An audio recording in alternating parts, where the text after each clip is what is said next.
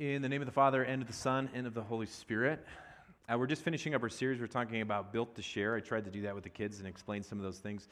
And we're going to talk about what built as a human being, but built also as a church. So there's a reason why we put through a lot of effort to try and get a church building. That was quite a bit of effort through this last year. We're still not quite done. We have our temporary certificate of occupancy. We're not quite at the full real deal. So that's very, very close. We're excited about that. And why do we go through so much effort? And I'm going to kind of relate to it with different kind of churches and what kind of church we want to be. So I was thinking about this. There's a number of different churches, and when you think of church, what do you usually think of?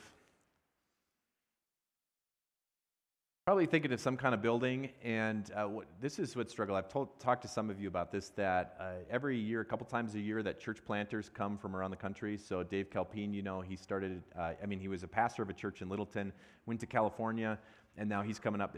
Tony and Dave are coming on this Thursday, so they go through, when you go through church principles, and you'll probably see them there that Sunday unless they go back to their kind of home church. So this is something they get to experience. And of all these things that they do, so we sit down through hours of material, probably like 15 hours of stuff. Do you know what the hardest thing for new church planters to do and come up with is? The hardest thing for them to come up with is like, who are we and what makes us unique? Like, what are we as a church? Because being a church at its core is really pretty simple. It's not that difficult, right? You think like, oh, you just have church, right? You teach God's word. But to try and talk about it in a unique way, in the way that I talk to them about it, is like you're trying to shape the narrative about how even your own members talk about it. So how does your own members talk about the church that you have, and why do you have it? So I got a couple of examples of churches. I didn't plug this in, so hopefully it's going. Oh, there it goes. Perfect. Here's an example in Ephesus. You know that Paul was a pastor in Ephesus for 3 years, and then he later handed that off to Timothy. And here's an example of one of the churches there. There's not much there, but what could we assume about that church before it got totally destroyed? We could assume it wasn't all that different from the church that we have here. We could assume that they probably sang a psalm, so it is different, right? We don't sing psalms anymore. So they probably sang a psalm.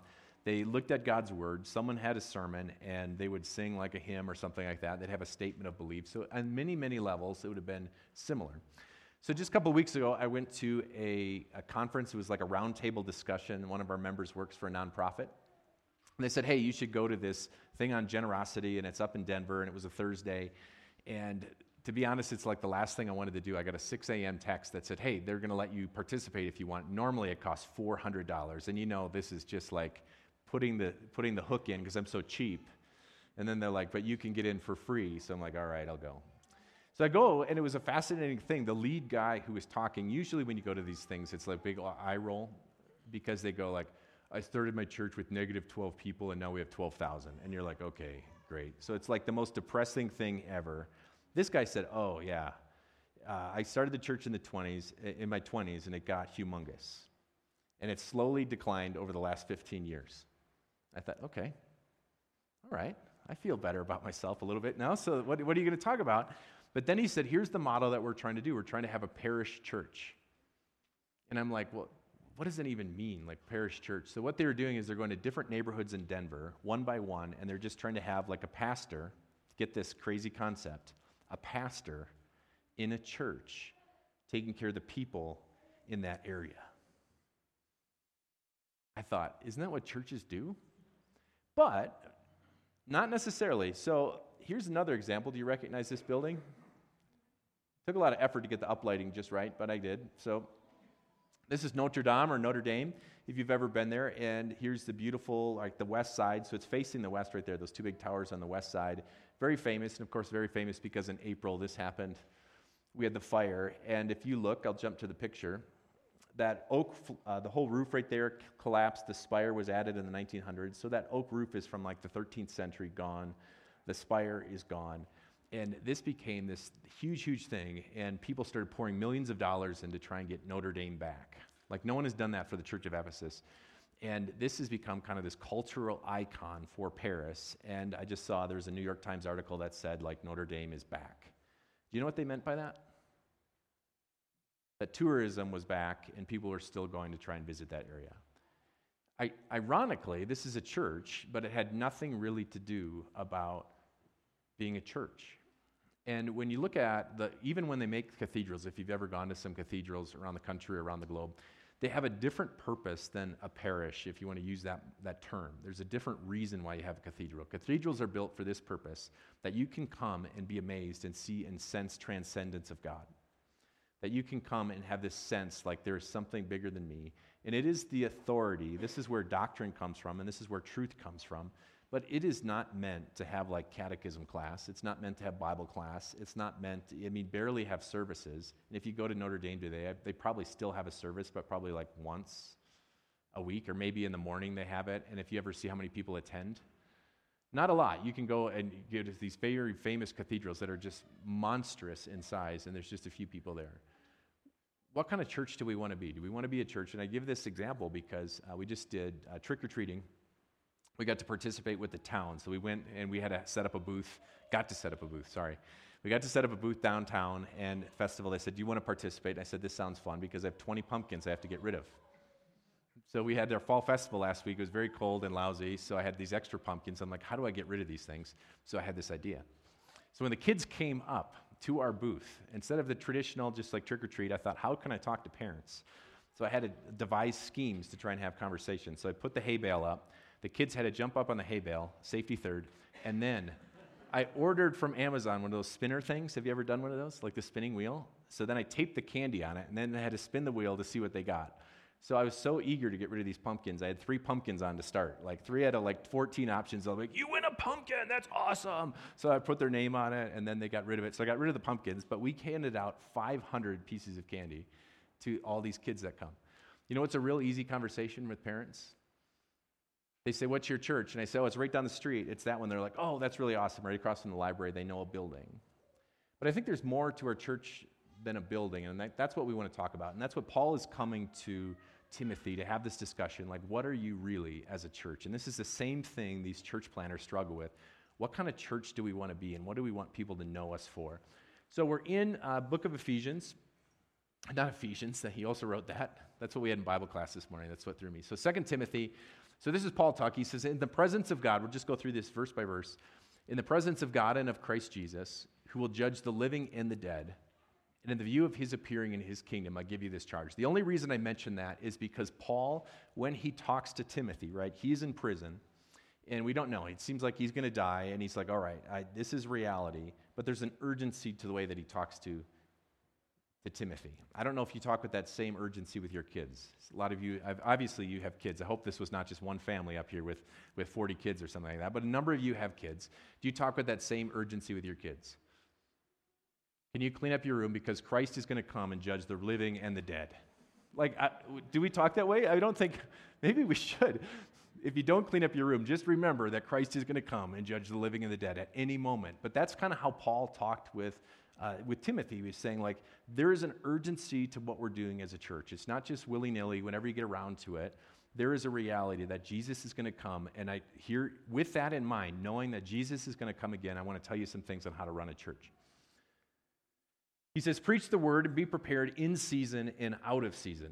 And I don't think he was literally talking seasons, but I think we have some traditional values. If you'd think about when would I invite someone to go to church, when would it be? Christmas and Easter. Those are like the safest times to do anything. If you'd say, okay, I got plenty of time because I can invite my friends to Christmas. And Christmas is a big deal. Like our biggest service of all year is during Christmas this last year. And it's usually Christmas or Easter. They have like a battle. Usually it turns out to be Easter. Actually, Easter was bigger. And here's my theory why, not that you want to know my theory. My theory is that our church is generally young, if you haven't picked up on that. And parents like to travel in the spring rather than the winter. So families come into town in the spring, and then during the holiday, they come to church with their kids. That's my theory. But anyway, so where does this come? There's traditional time, but I don't think we have to narrow down the time when we invite someone to come to church and during these times. Fall is a huge, huge time when people say, I've got a routine and I want to do something new. That's a big deal. Fall is a huge time to do this. You talk about Advent by candlelight. This is, for a lot of our churches around the country, has become one of the biggest thing, which is saying, before you get ready for Christmas and like the thing, it makes some sense to sit down a little bit quieter and sing some hymns and recognize who Jesus is before you roll into this rush of a season. That makes some sense. Millennials, we often throw under the bus. I'm trying not to make eye contact with any millennials. Sorry, Andrew. But we often make fun of, we often make fun of millennials, like they don't do this, or at work it's hard to talk about that, or they don't understand, and they don't have the Midwestern work ethic, and blah, blah, blah. But there is something intriguing. If you talk to someone who's a millennial, there is something intriguing to them that says, what is Ash Wednesday all about? Like, what does that mean, this idea of repentance and having actually have to answer to a God? What does it mean on a Good Friday to say that God came to this earth and died? There's some intrigue about that. So there's different times of the year you can just say to your friends, here's what I want to tell you. That's not the case around the whole globe. So we just used Notre Dame for an example, but in Paris and in that area, 64% of them would say they identify as Christian, but only 1 in 10 basically go to church on any regular basis. It's a little better in the U.S., but I went and listened to this whole presentation. This sounds really exciting, right? So I get to go, I said that right. I get to go to the Synod Convention. I've told you how excited I was to go to that. This was the main presentation. A person got up and said, just so you know, Christianity is going down in the United States, and it's also going down in our churches.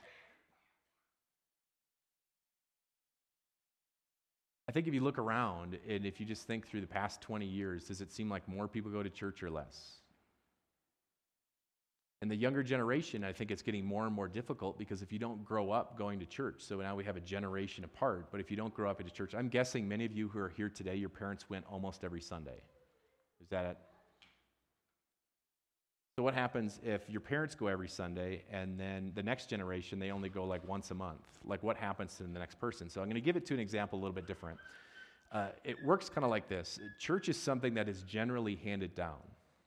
And how many of you are hunters? This is not like a call. Apparently only people on the right side of the building. That's funny. So a lot of hunters. So, both the hunters that are here, but there's a number of hunters. The other guys were like a little more timid to admit that they're hunters. I'm not a hunter, not because I'm like ethically opposed to it or something like that, but just because my dad didn't hunt. So if your dad does not hunt, it's pretty difficult to get into hunting because you have no idea what you're going to do. It's pretty rare. What did my dad do? My dad rode bicycles. So I ride bicycles. Like, I think bikes are awesome, and he was always fixing bikes. So I've got probably 15 bikes in my garage, and you're like, this is kind of overkill because there's only one Jared.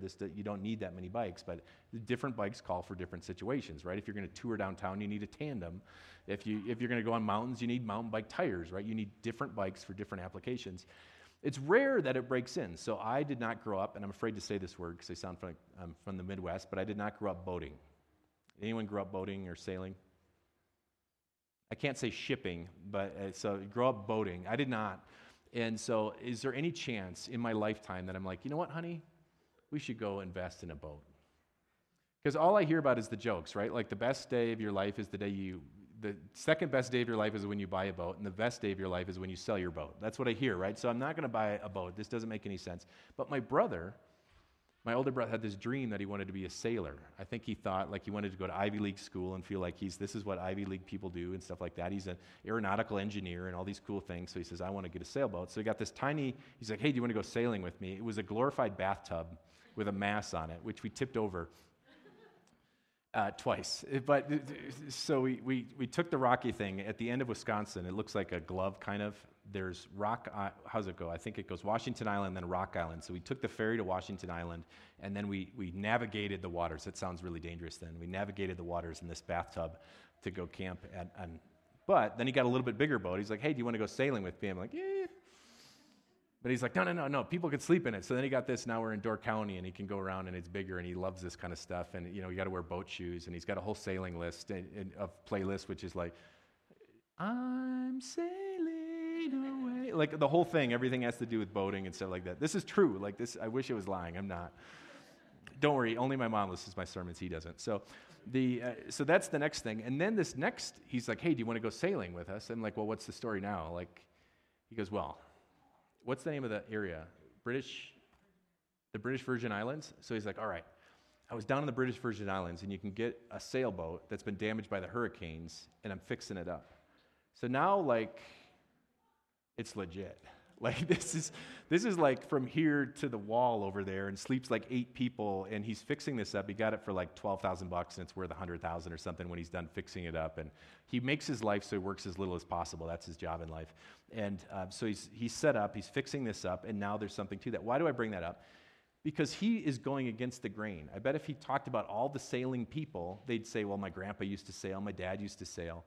What is it like in the Christian world where the generation ahead of us, or then each generation is becoming less and less frequent? Someone would really have to go against the grain to say worshiping on a regular basis is part of our life. That's different. It's strange. It doesn't make sense. So Paul is saying to Timothy, preach the word in season. You got to invite people so the Holy Spirit can do his work. And something really unique, he says, this is what I expect you to do as a pastor. Preach the word, correct, rebuke, and encourage with great patience and careful instruction. How many of you like to correct people? No one wants to admit this? Give me a break. Like, I get emails from people like, if you noticed in the bulletin, I shouldn't say it with this voice.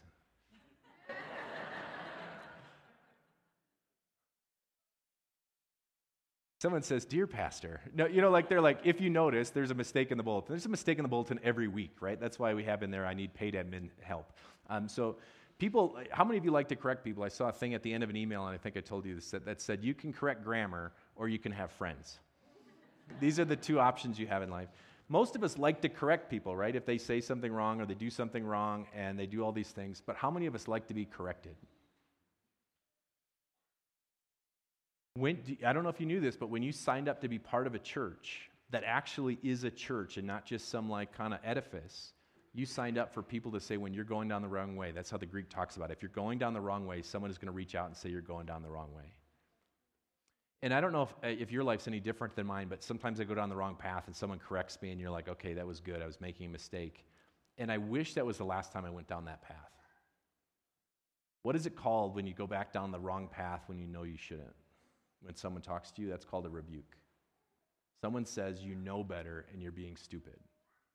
And so part of being a church is like you're recognizing, because Christ is going to come and judge living and the dead, is when you're going down the wrong way, someone cares enough about you to reach out, and not in a judgy way and not to like, look how right I am, but say, I have concern, we got to go back this way. And when you do it again, to say, this is seriously something.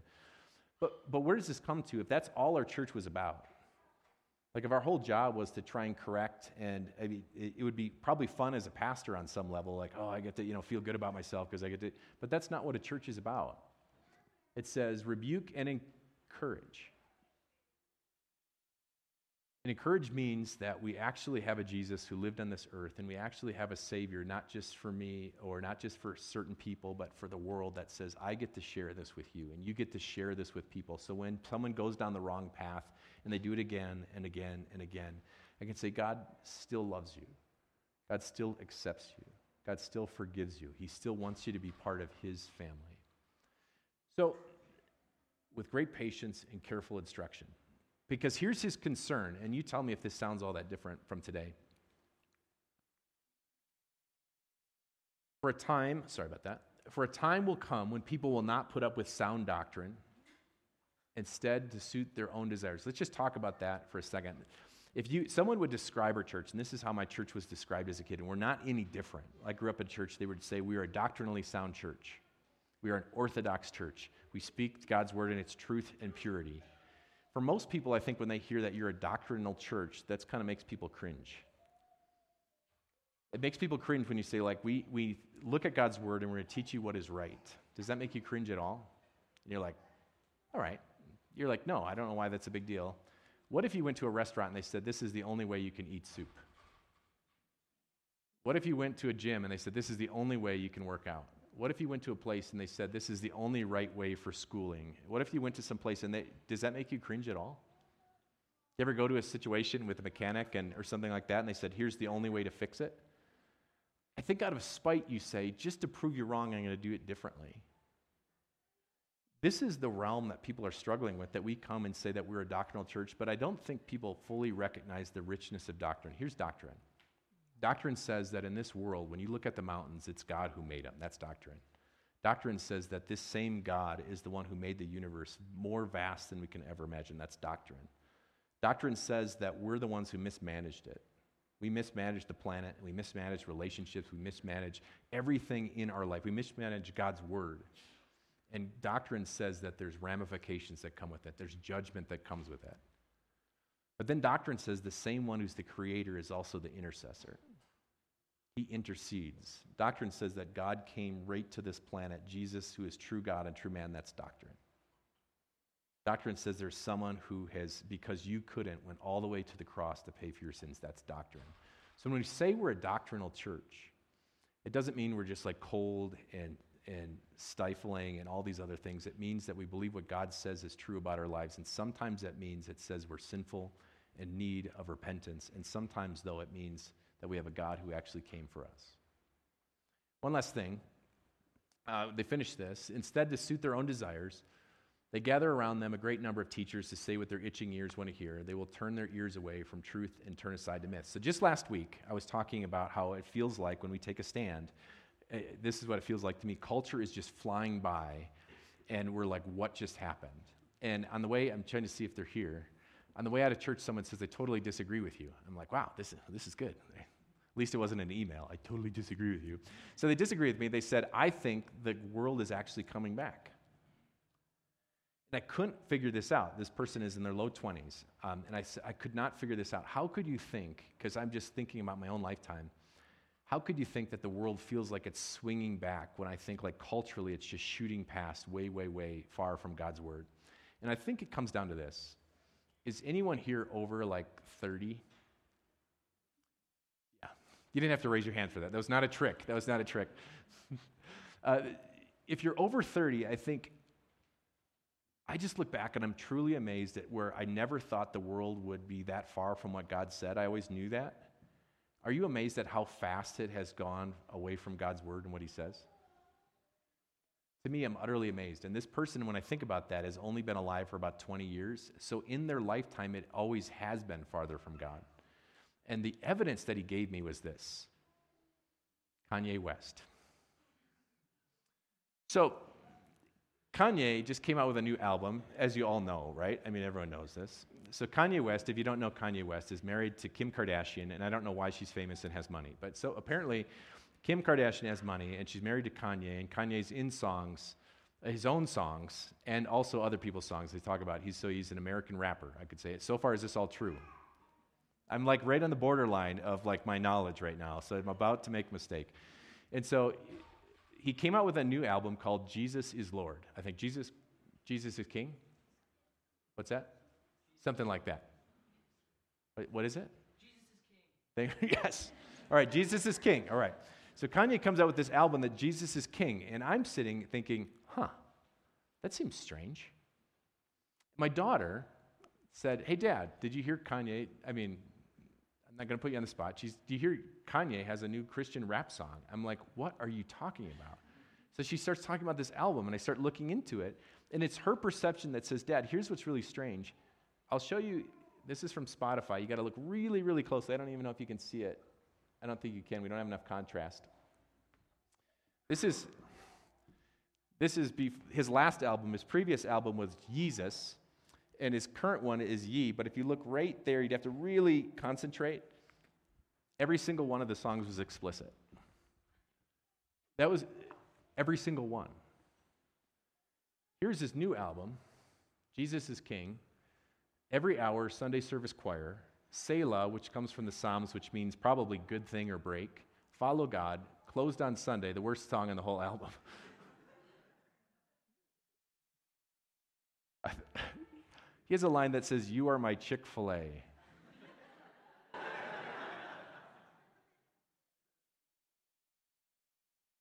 We're going to incorporate that into our next praise song. Dear, our God is as awesome as chicken cooked in peanut oil. Closed on Sunday, on God, everything we need. So there's this total change, right?